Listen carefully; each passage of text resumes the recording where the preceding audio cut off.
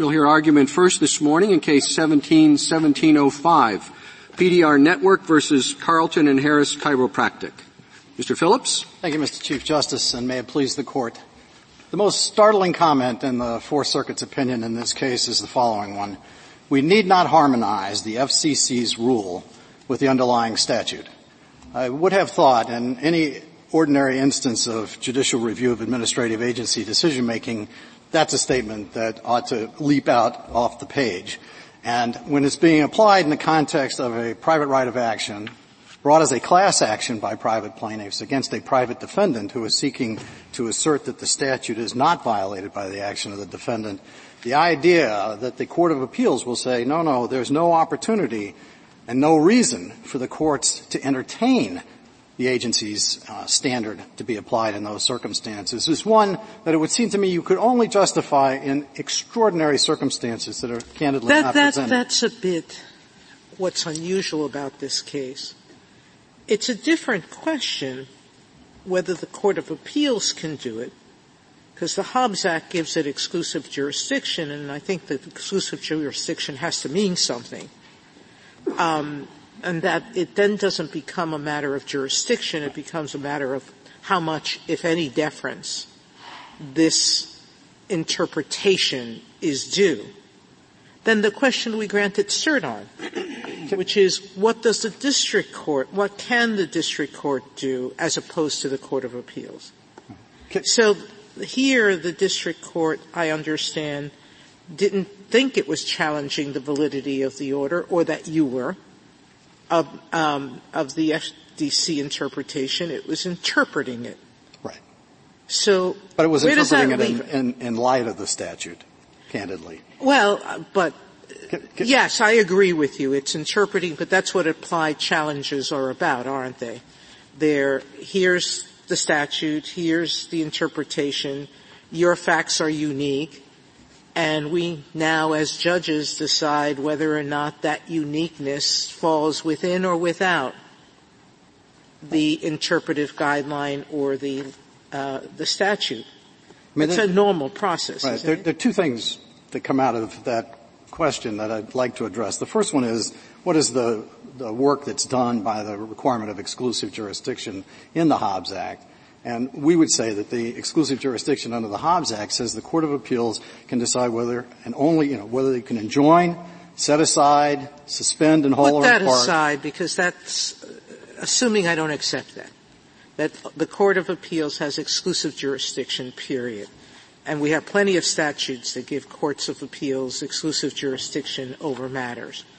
So if you're not challenging the validity of the Hobbs Act, and you accept it on its face, what happens? Well, I accept it on its face. The question, just with a different interpretation. Right. Well, I guess that's the problem, is it's difficult for me to sort of sweep away what does it mean to determine the validity of. Let's assume we just accept where we've always been.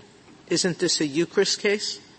If the Court of Appeals is the only body that can determine the validity of a administrative holding or an administrative final order, do you lose? No, well, I think if you're relying on Yackas to get to that proposition, it's hard to do that without taking into account the specific circumstances and the statutory language in Yackas, because Yackas didn't just say that the Court of Appeals has exclusive authority to do the injunctive work and the declaratory work. But it went further, and this Court upheld it under these circumstances, coupled with the provision that, quote, no court, federal, state, or territorial, shall have jurisdiction or power to consider the validity of any such regulation.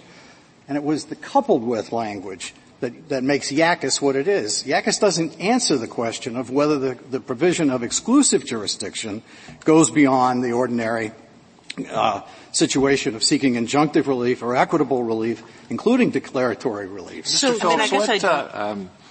it seems to me the most difficult part of your argument is the question of reliance by parties that participated in the rulemaking activity. So suppose here that PDR had been a party and it took the position, it said the FCC should say that the statute applies only if the fax directly proposes a commercial transaction, and the FCC agreed on that.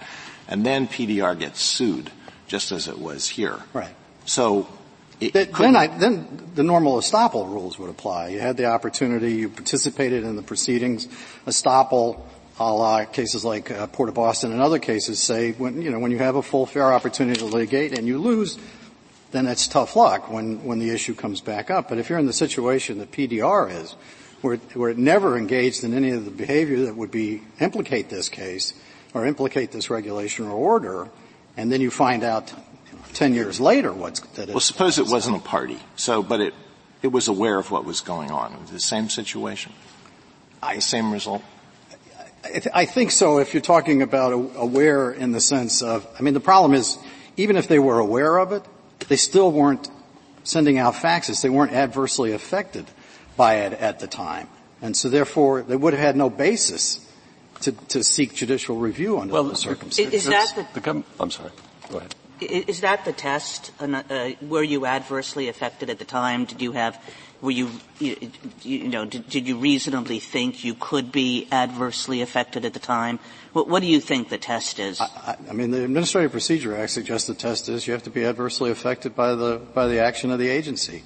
And I would think this Court's Article III cases would require you to be at least somewhat adversely affected. But in other otherwise words, you have no injury. That if they were carrying out that kind of activity, if they were sending out faxes at that time, would that be enough?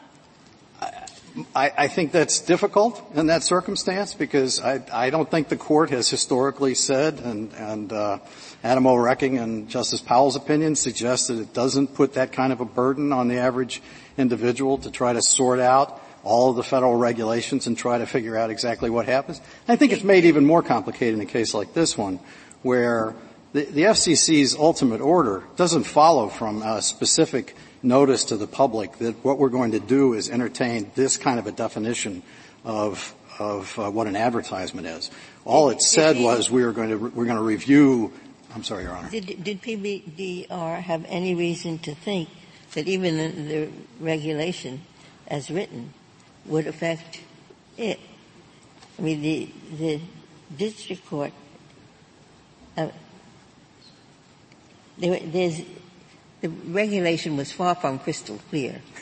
I agree with that. And the district court thought that the statute and the regulation were in harmony and that PDR didn't violate either. Right. And that's part of the problem here is you don't know what the statute means, or what the regulation and what effect it has until you get into litigation. And so if you adopt the rule, Justice Kagan, that says that if you're just generally aware of the problem, what you're doing is saying what we want to invite is premature challenges to agency decision-making when we don't have any concrete injury at all, but because there's a risk at some point we're engaged in some kind of behavior that might trigger this, we are otherwise barred for all time. That is estoppel on steroids. I'm sorry. Why isn't it enough that you can seek reconsideration of the FCC determination prior to the application of the order to you, and presumably the agency will deny it, but then you get judicial review at that point. Isn't that enough? I don't think it's enough. First of all, you would have to say that is that what Congress thought the Hobbs Act required under these circumstances? That is an extraordinarily convoluted process where you are asking for something to be reopened that's already been decided by the Commission, and where the Commission has absolute discretion to grant or deny it. Well, and on its own time frame. Well, is that what Congress intended? To the extent you have the argument that you want a decision that's applicable throughout the heavily regulated industry. That may be exactly what they wanted, that whether it was only once or if they wanted to allow you to raise it again at a subsequent time. I think it makes much more sense to think of the Hobbs Act as saying to the world, look, if you're directly affected by agency action, and most of the cases under the Hobbs Act, most of those agencies, you're right, are heavily regulated, and they follow very carefully what happens. And if they think they're being adversely affected, they run to court immediately and they seek some form of injunctive relief or equitable relief or declaratory relief in order to stop and allow them to go forward. Why? If you think you're not doing anything wrong, I know the Chief mentioned a motion for consideration, but much easier is a motion for declaratory judgment. And you go to the agency and you say, in fact, is what we don't think we're violating your order. Are we or aren't we? You could have done that. We could have done that, and the district court could have exercised could have allowed primary jurisdiction. Exactly, but you never asked for it. Because we believed that the district court. I know what you believe, but if you were wrong, shouldn't you have? Well, with the benefit of hindsight, I suppose you could say that, but at the time of the litigation, we're faced with this question of, are we liable potentially for treble damages for a violation of a private of a statutory provision providing a private cause of action? So if I were to think, I'm not there yet, that there's hope. Yeah. Telling me there's hope. If I don't think there's a due process violation because you have access to the agency and to getting a response if you take the proper steps, what happens to your argument then? Well, I don't think there's a due process violation. Well, there are two issues. Two parts of that. There's still a very serious, to my mind, separation of powers argument that says that you have a case that's within the jurisdiction of the district court properly before it, and the district court is not allowed to decide what the right outcome is. If Congress intended for that, I would expect Congress to be much clearer that that's its intention. It would have followed the YACUS model rather than the ICC model or the FTC model that is the basis for this. I guess that's the second time you've said that there's a real difference between the YACUS model and this. And I take it you're referring to the kind of second provision which says no courts shall consider. Yeah, but that's once you have the word exclusive in the first provision, a second provision that says no other courts shall hear this kind of case is redundant, isn't it? You don't need it. No, I think as long as you say this court has exclusive jurisdiction, why would you need a separate provision saying no other courts have jurisdiction? Because there's a big difference between having jurisdiction to decide in the first instance whether or not to enjoin, set aside, or declare invalid a rule of an agency and what happens when an enforcement action is brought. And we know from the Administrative Procedure Act that the strong presumption is in favor of allowing you to defend against the regulation or order in an enforcement action. And therefore, Congress has to mean explicitly that it wants something different under those circumstances. And what I would tell you is that if YACUS had been adopted here, my position would obviously be a heck of a lot more difficult. And then I'd only be arguing, well, that was a national emergency and this isn't. But that's not the language the Congress adopted. And what the Fourth Circuit said, I guess I'm still not saying it. It just seems to me it is the language that Congress adopted, with the exception of removing a completely redundant provision. Once you say Court X has exclusive jurisdiction, you don't need another provision saying Court Y doesn't have jurisdiction. It's implicit in the first statement. If Congress had not already adopted the rule that says you have both, and this Court hadn't said because you have both, that is the basis on which this estoppel operates against this defendant in a criminal action, that'd be one thing. But that's how the statute was interpreted with that second provision in it. Congress then comes back and adopts a truncated version of that, doesn't say that it wants to go to the YACUS world. No, truncated, but with the word exclusive in it. Right, and again, exclusive means exclusive, Mr. Right. Phillips, doesn't it? Exclusive it means to do this what? Court and no other. Right, to do what? And the question is it to provide the kind of injunctive relief or declaratory relief? Do you see any I'm sorry, Your Honor. That the statute subsequently in the Hobbs Act in 2349 specifically talks about judgments for declaratory relief. The first sentence says determine the validity. The second says consider the validity. Do you see any difference in those two phrases? I think the use of consider the validity is extraordinarily broad and says to those courts, stay out of this business. And done for good reason. I mean, this was right after Pearl Harbor. There was price regulation in effect. there was a need for the kind of consistency in nationwide decision-making, Mr. Chief Justice, that you talked about.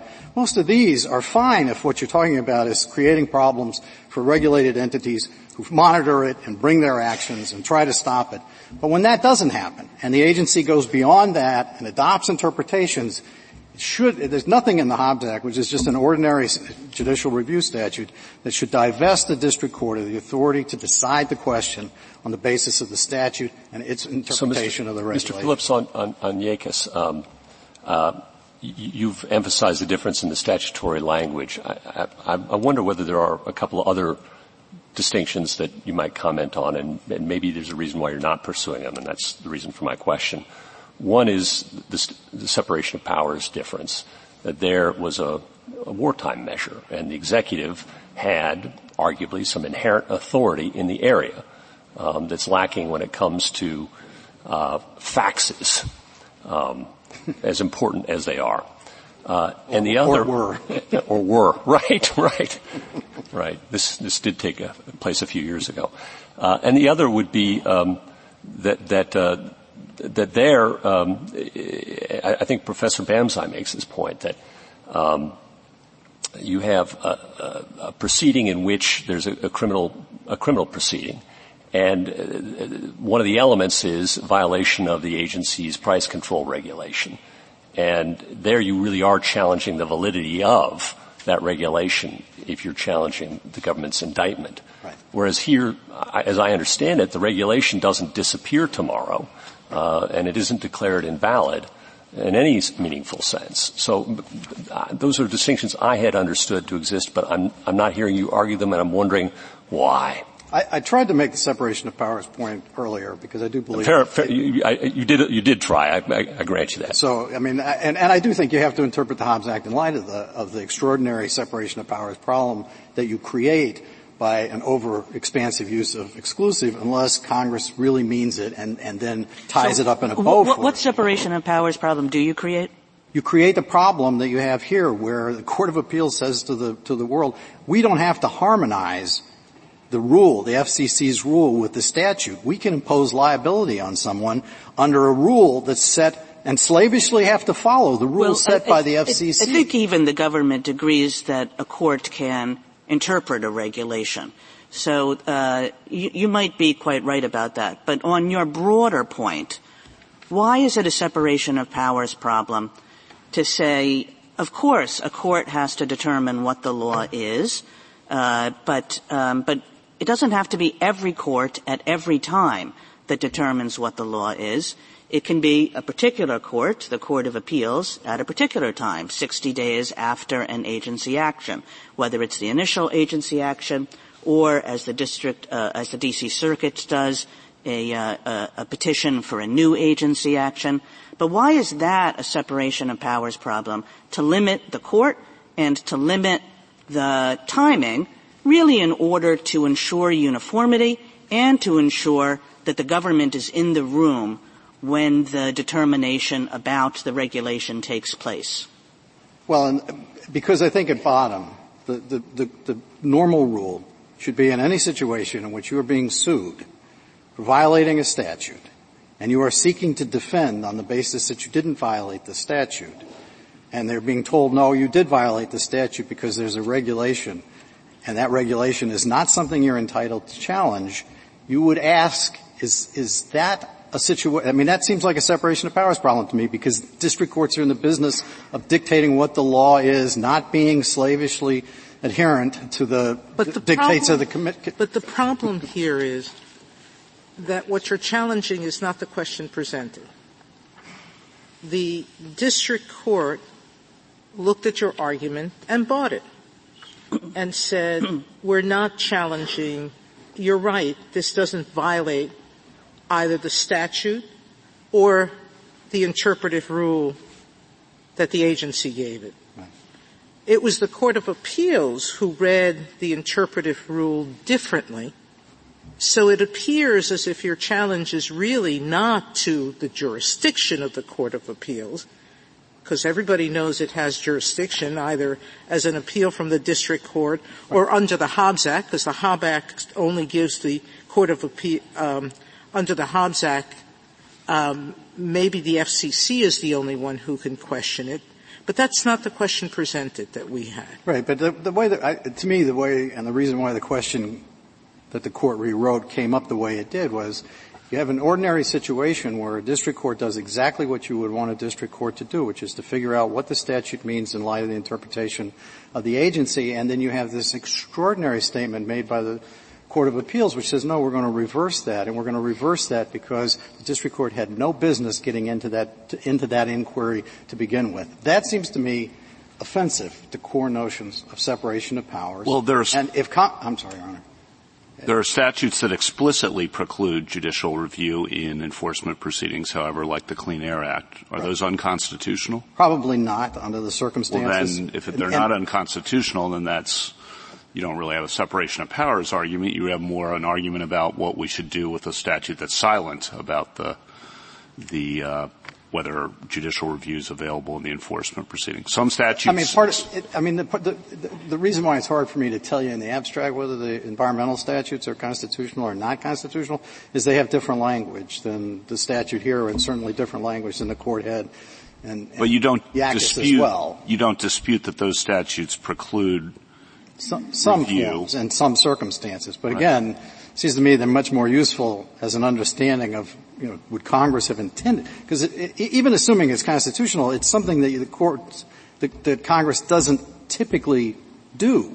I agree with that, but I was just pressing how far you were going to press the broader point on separation of powers, right? There's some statutes that explicitly preserve judicial review, some statutes that explicitly bar the judicial review in the enforcement proceedings, right. And then we're in the gray area where it's silent, right? Right. But I would construe the silence here in favor of saying we ought to have judicial review. But in some ways it goes back to Justice Gorsuch's question, and it's part of my problem with the EPA. I can envision circumstances where it would be unconstitutional as a separation of powers, because one of the things that IACUS tells us is that the executive does have some authority here. We're talking about emergencies, and I don't know exactly the circumstances in which Congress decided to limit the authority to review those issues and how aggressive that's interpreted in various circumstances. And again, of course, there's the due process. Justice Breyer. Question. This may be very elementary, in which case just tell me read the brief again. But the statute refers to the FCC's review of FCC final orders. And then when you read down the statute, it talks about review of rules, regulations, right, and orders, but not those of the FCC. It doesn't have it in that section.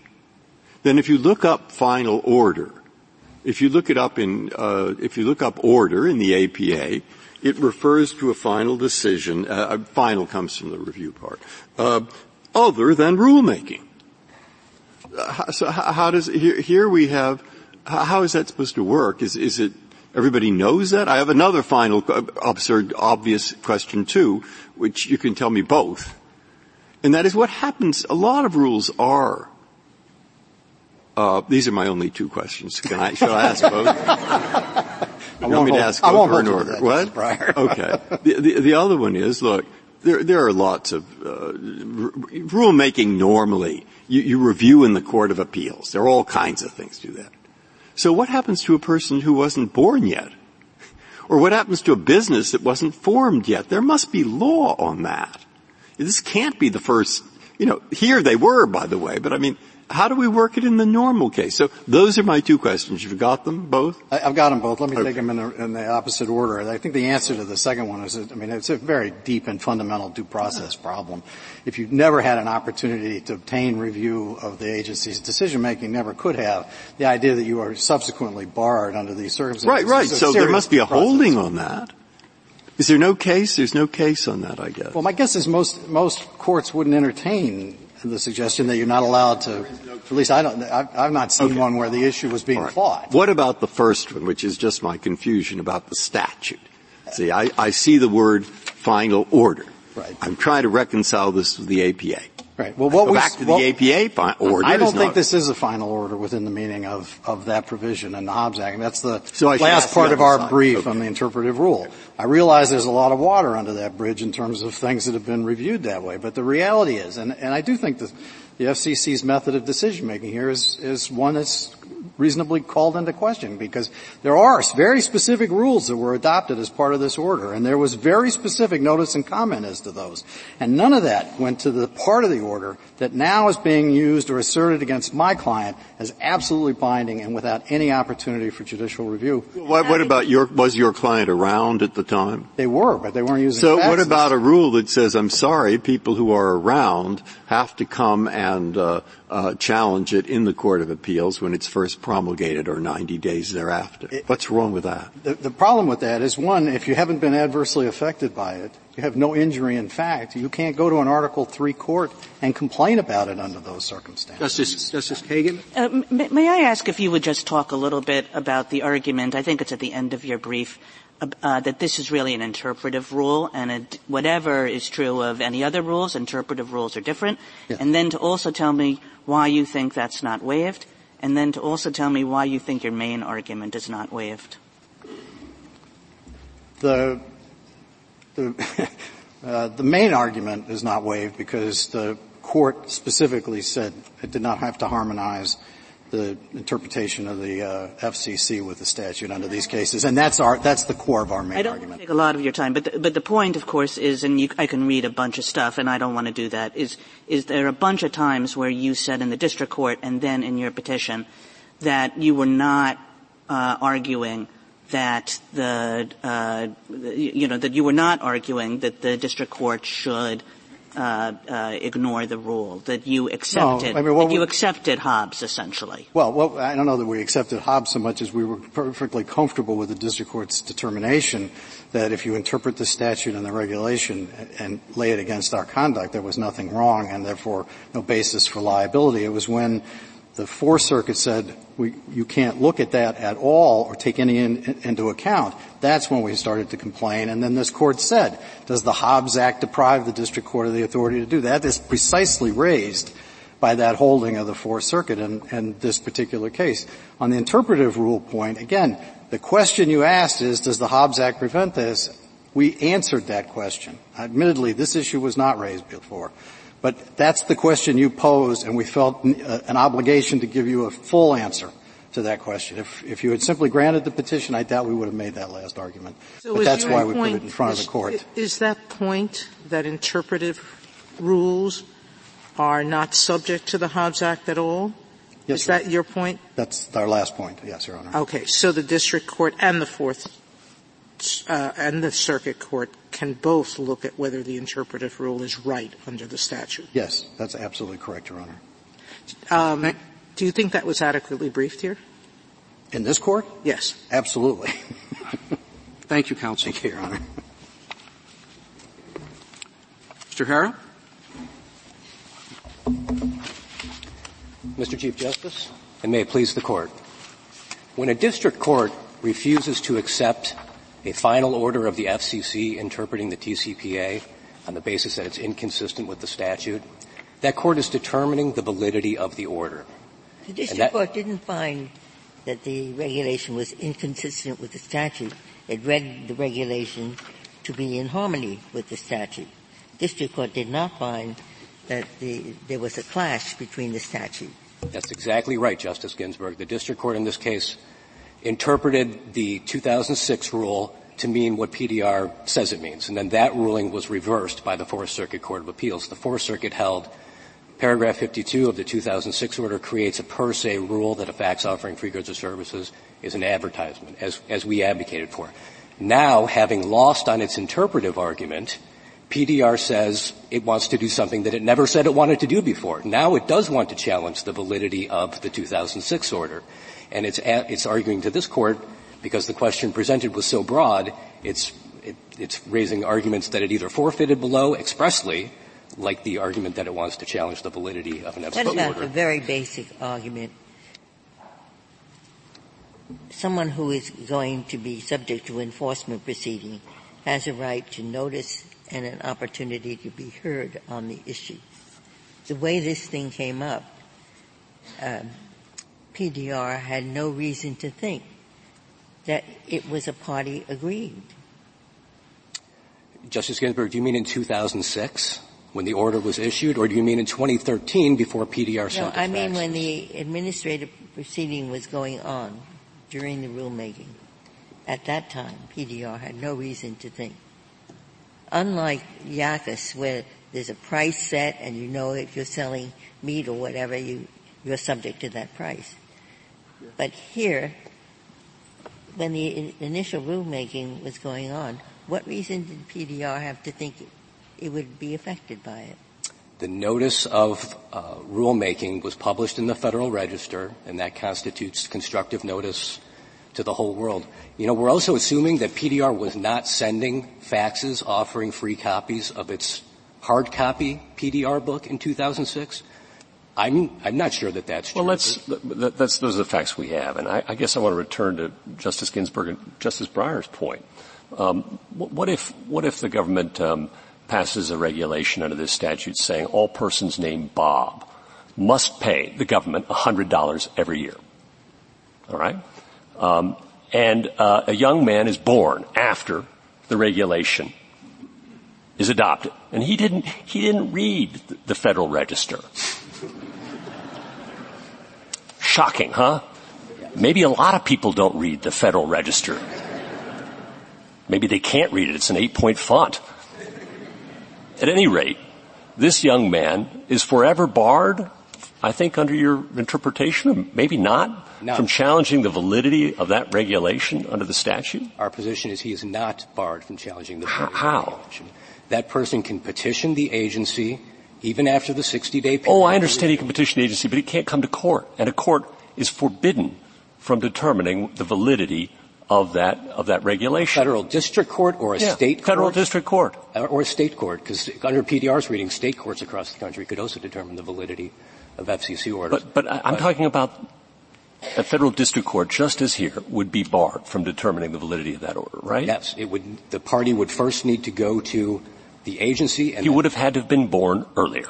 And then if you lose there, you petition to the Court of Appeals, which can determine the validity of the order. But the amount of deference you give to an agency in deciding whether they should begin a proceeding is enormous, I mean, compared to anything else. So you say to somebody, go petition the agency, ask them to change it. I mean, maybe you'll tell me I'm wrong about this, but I always thought if they say no, that's virtually nothing that you can do about it in court, which is quite different after they have a rule. And after they have a rule, well, you can say it's outside the statute.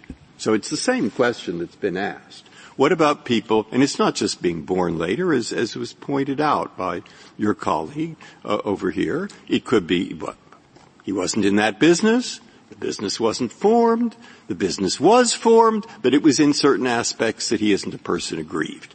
Okay? So there are a lot of, now I can't believe there's no law on this. Is there no law? This has been going on for years and years and years. It's never come up? I'm not aware of a case. Not under just this act, but I mean there are a lot of acts. I'm not aware of a case. Well, that's a pretty big question. And then I go back to the other, you see, that's an awfully big question. And then I read the statute. Mm-hmm. And it says final orders of the FCC, and orders have a meaning in the APA other than rulemaking. And then there's another part of the statute that deals with rulemaking. But it isn't listed there, the FCC. So at that point I felt I was totally confused. And I would like you to help me out of this confusion, because I have a few others too. I mean, interpretive rules, for example, and so forth. Your Honor, on the APA's definition of order as something other than rulemaking, I have to admit I'm not familiar with it. Well, I'll read it to you if you'd like. It says rule at the beginning of the APA means the whole or part of an agency statement of general or, that's rule. Wrong place. God, that's here. Where is it? Definitions. Well, it says order somewhere. I just read it. Okay, let somebody else ask a few questions. Counsel, it's when you have this business about when the district court is applying that you can go petition the agency for reconsideration, and then if the agency says no, then you can go to the Court of Appeals.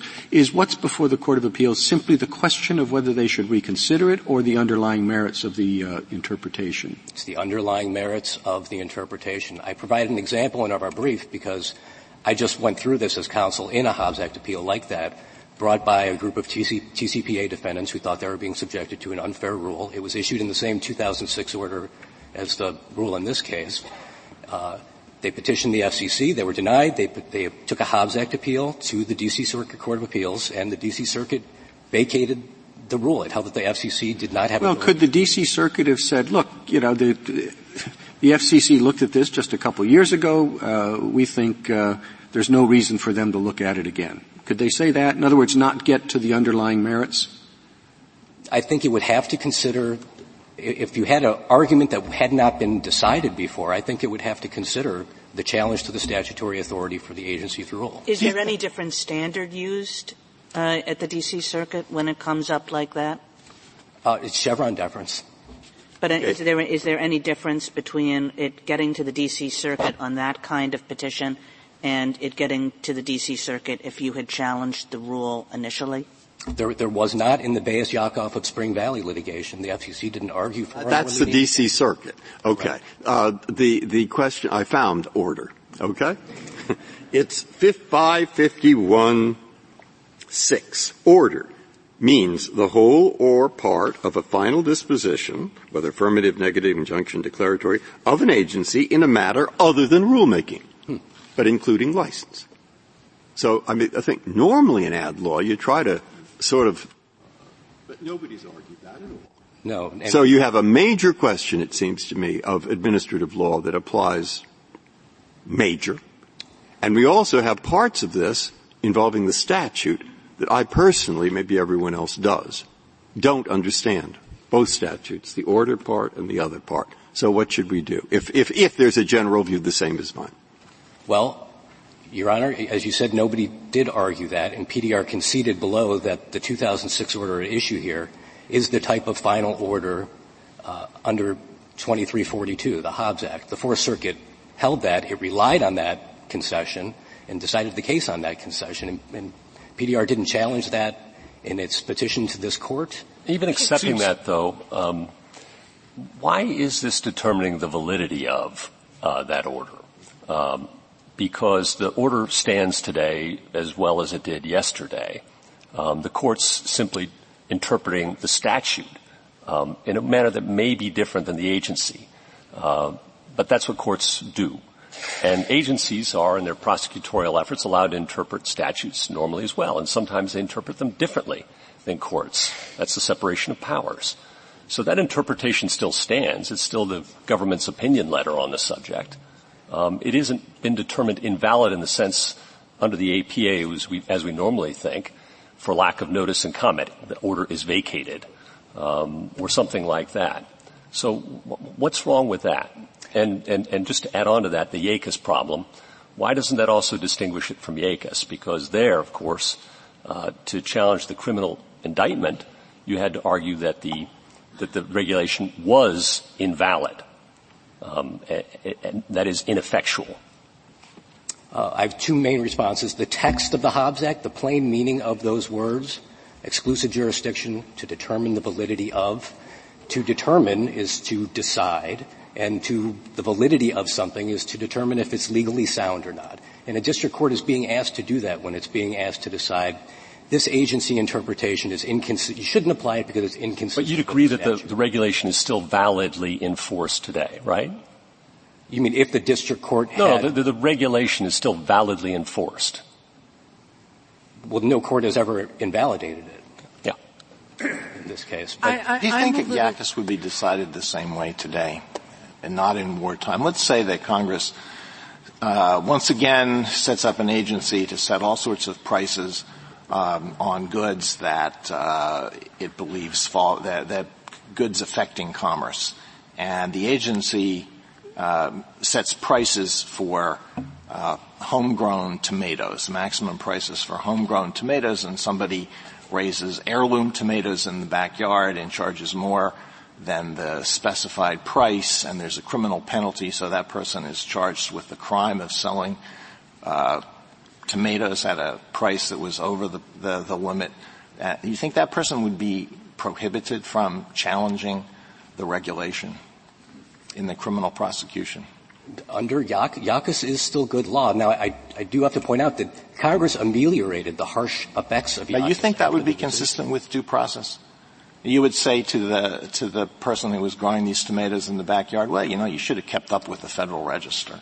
Well, to the person growing the tomatoes in the backyard, that would present a more difficult case than the meat wholesaler who presumably followed those regulations. Okay, so where do you draw the line? You say it's a more difficult case, but you're not willing to say that that would be a violation of due process. That's correct. And we don't have to go as far as Yackas in this case because, as we pointed out, PDR had other options available to it other than taking a Hobbs Act petition in 2006. Do you know how many pages were issued in the Federal Register in 2018? I do not. I think it's something like 90,000 pages. Right. But somebody in 2013... I once saw somebody riding home on the Metro at midnight in Washington, D.C., reading the Code of Federal Regulations. And I thought, only in Washington, D.C. could you see this site. But you think people out in other parts of the country they're waiting for the latest addition to the Code of Federal Regulations? Yeah, I didn't suggest that PDR should be combing through every issue of the Federal Register, but I do think they should have consulted a lawyer before sending their faxes in 2013. Isn't the question here how to interpret statutory silence? Because we have statutes that have pre-enforcement review and then explicitly allow review in the enforcement proceeding. We have statutes that allow pre-enforcement review and explicitly bar review in the enforcement proceeding, Clean Air Act. And here the statute's silent. And the question is, what's the default rule should be? And to Justice Alito's point, given the due process considerations, to Justice Breyer's point, why the absence of law in this? The absence of law, I think, is because judicial review's always been assumed in enforcement proceedings unless it's explicitly barred. That's why there's an absence of law, I believe, in this instance. And to your point about, well, they can go through this other convoluted method of motion for reconsideration. If you're going to allow that, why not just allow the review in the enforcement proceeding and have a more efficient process? So that's the considerations that I wanted to raise for how we should fill the statutory silence. First of all, I don't think the Hobbs Act is silent on it. I think that the grant of exclusive jurisdiction to make those determinations in the Circuit Court of Appeals. It doesn't say anything close to what the Clean Air Act says for barring review in enforcement proceedings. It doesn't have the second clause, but I don't think it's necessary. Those two accomplish the same thing using different language. Mm-hmm. As to the last point Your Honor raised, Justice Kavanaugh, one of the reasons why it has to go through the Hobbs Act process, and it's a reason that this Court recognized in the Port of Boston case, is that under those circumstances, the Attorney General is present there to represent the interests of the government. And it has to go through a centralized appeal process. We don't have state courts and district courts across the country deciding telecommunications policy. It goes to one court of appeals where the government is present and knows about it. And that's why — never mind. Thank you, counsel.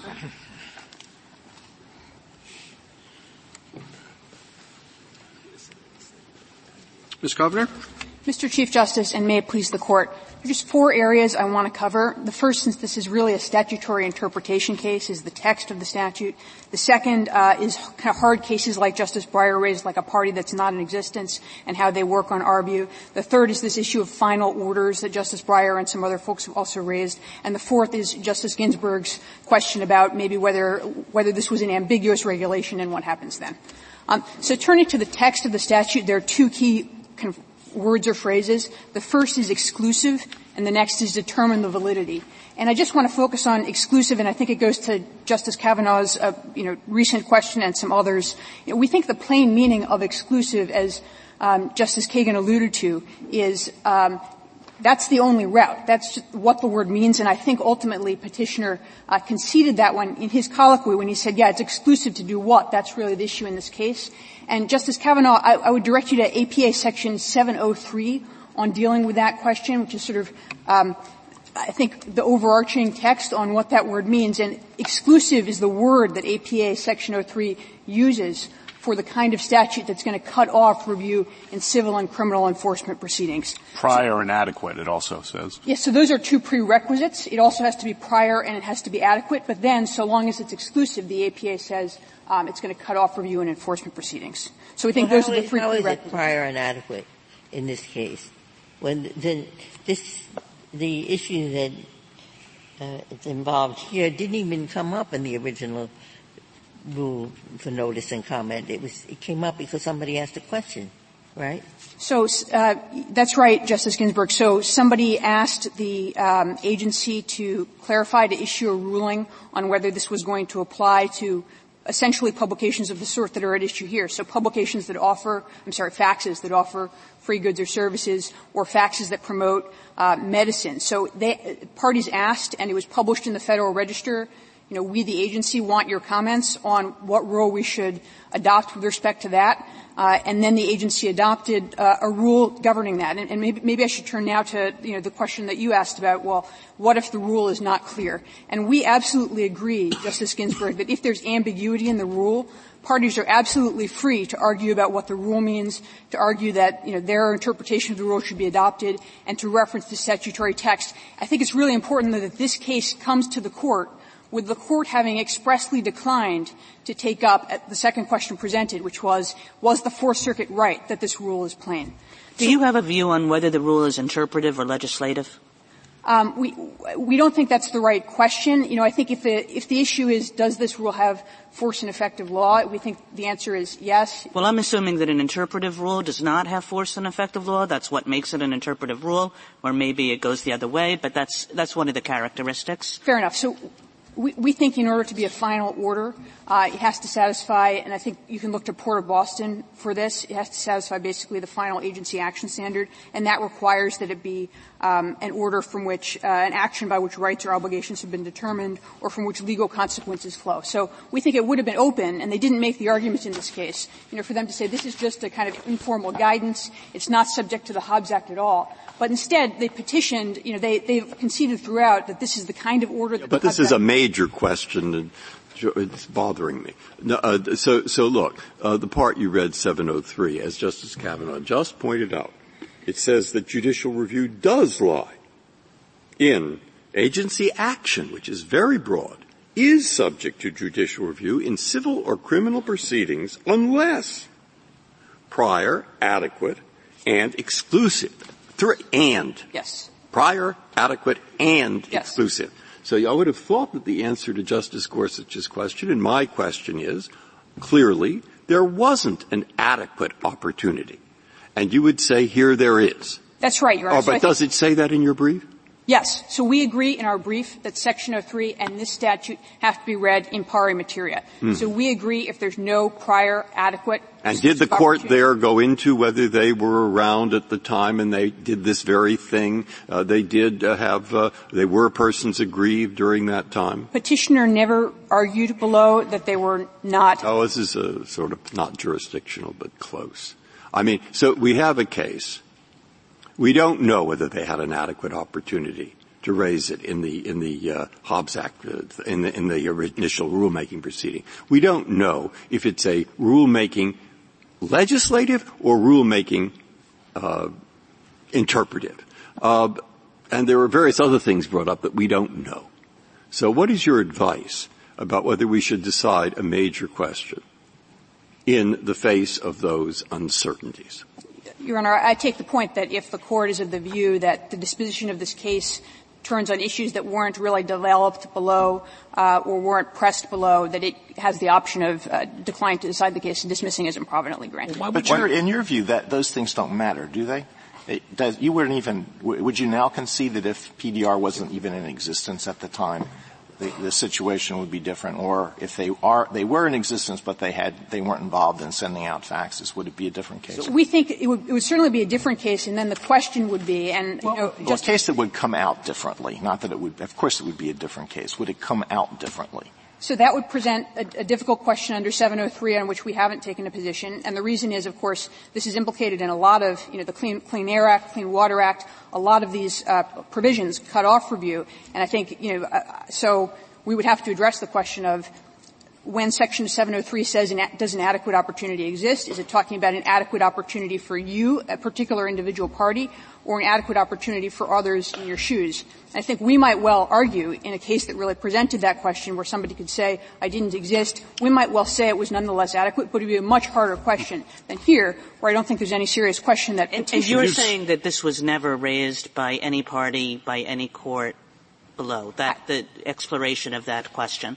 Petitioner certainly never argued we didn't have an opportunity. They just argued below this isn't determining the validity of the And similarly on this question of interpretive, because I would say that if it's an interpretive rule, by which I mean something without the force of law, essentially guidance to the agency, guidance to various parties who are interested in the world, but you can't say that somebody violated it and sanction them. Something like that doesn't fall within the Hobbs Act at all. Would you agree with that? I think I would, Justice Kagan. We think it has to be an action about which rights or obligations have been determined and what they're describing doesn't And we don't know really, because nobody argued below whether that's true. Is that correct? Nobody contested below that this was an order that's subject to the Hobbs Act. But you think it does have the force and effect of law? We think it does. I mean, this is adopted through notice. So in your brief, you also say that the general rule is that when a defendant's liability depends in part on the propriety of an agency action, that action ordinarily can be challenged in a civil or criminal enforcement suit. That's the general rule. And the question here is whether to read that exclusive to determine the validity to deviate from the general rule. Given the due process concerns and given that Congress can be more explicit as it has in the Clean Air Act, why shouldn't we stick with what you call the general rule and read it exclusive to determine the validity to mean declaratory judgment actions?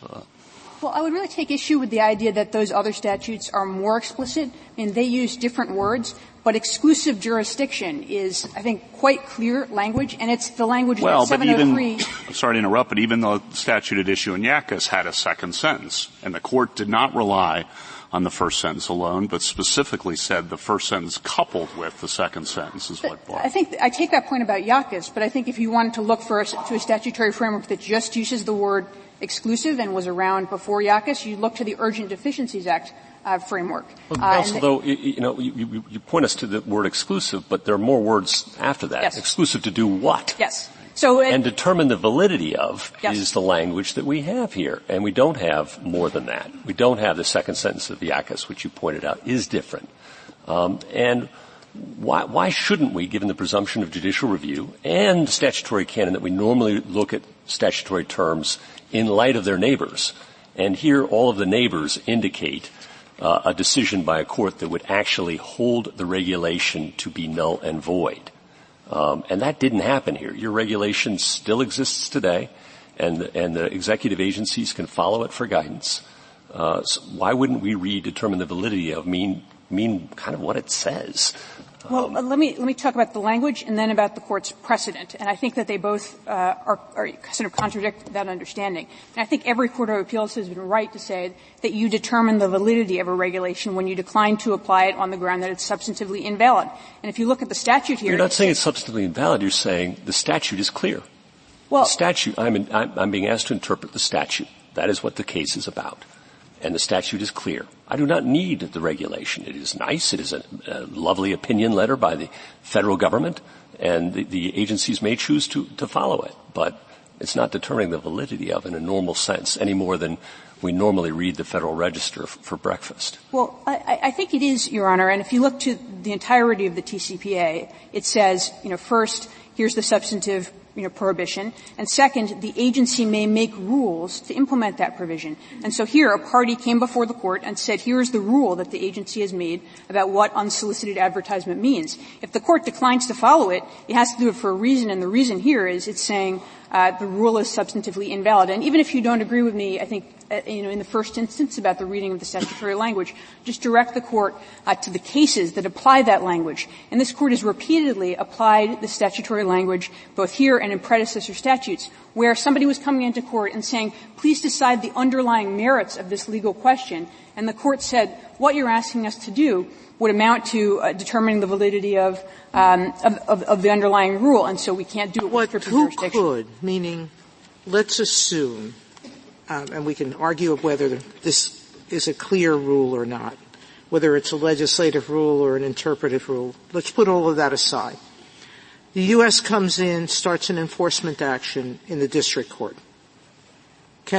You're saying to me the district court can't decide the validity, but when they go to the D.C. Circuit, can the D.C. Circuit look at the validity of the rule under the statute?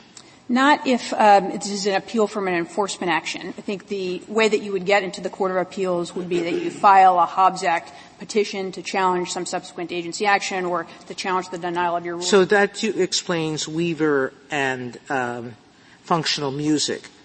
But what happens here, because you're saying even the Court of Appeals here can't decide the validity of the rule, correct? That's right. And the reason we think that is the surrounding statutory provisions. So they say, here's how the Court of Appeals exercises its jurisdiction. It's on the filing of a Hobbs Act petition. So we think those. So you disagree with respondents on that point, because respondents seem to suggest that once it got to the Court of Appeals, that court had the power to decide whether. I don't think that's right, and I don't think any Court of Appeals has understood it that way. I think you have to comply with the Hobbs Act procedures to get review in the Court of Appeals. And if I could just turn to one of Justice Breyer's other questions about the nature of this particular order and it being a rule, I think the relevant case would be CBS Broadcasting, which sort of addresses this kind of order, which is an order that sets out a rule. When the FCC acts, it's through orders, even when it's making a rule. And the court in CBS Broadcasting said that's reviewable under the Hobbs Act. So I think that's what tells you this is a Hobbs Act case, even though it sets out a rule. Can I ask a practical rather than strictly legal question, which is, since you're saying they can get judicial review, they just have to go through the motion for reconsideration or petition for rulemaking, and the other side's arguing, well, just give us the judicial review and the enforcement action. Why go through all the hurdles of the former if it's just going to be judicial review in the end, one way or the other? Sure. Or is there something different about the judicial review in the former, which I think may be lurking? Yes. So I think two things. I mean, first, let me address why we think it's better, and second, let me address the nature of their review. So we think judicial review that's accomplished through the Hobbs Act is far preferable, and it's because the United States gets to be a party. If it's from a rulemaking, you're going to have the opportunity for other affected parties to participate, to come in, to explain why they think the rule should or shouldn't be changed. You're going to have a single nationwide proceeding that's going to set the rule for the entire nation. And I would think these kinds of rules that are subject to the Hobbs Act are areas where Congress thought that was really important. I do want to address the question of what the scope of the review is. So I think what typically happens in these cases, and respondent cites a number of examples, is somebody goes before the agency and asks for a declaratory judgment about, what the scope of the rule is, or asks to change the rule. The agency says something about the merits, and then that gets appealed to the Court of Appeals. Then obviously you do get full review of the merits of the underlying rule. I do think it's a different case if the agency were to say, we decline to reconsider it all, and then I do think you would and that happens quite a bit, as you well know. And in that case, you'd be out. In that case, in that case, you could be subject to millions in liability without ever having an opportunity to say that the rule is illegal.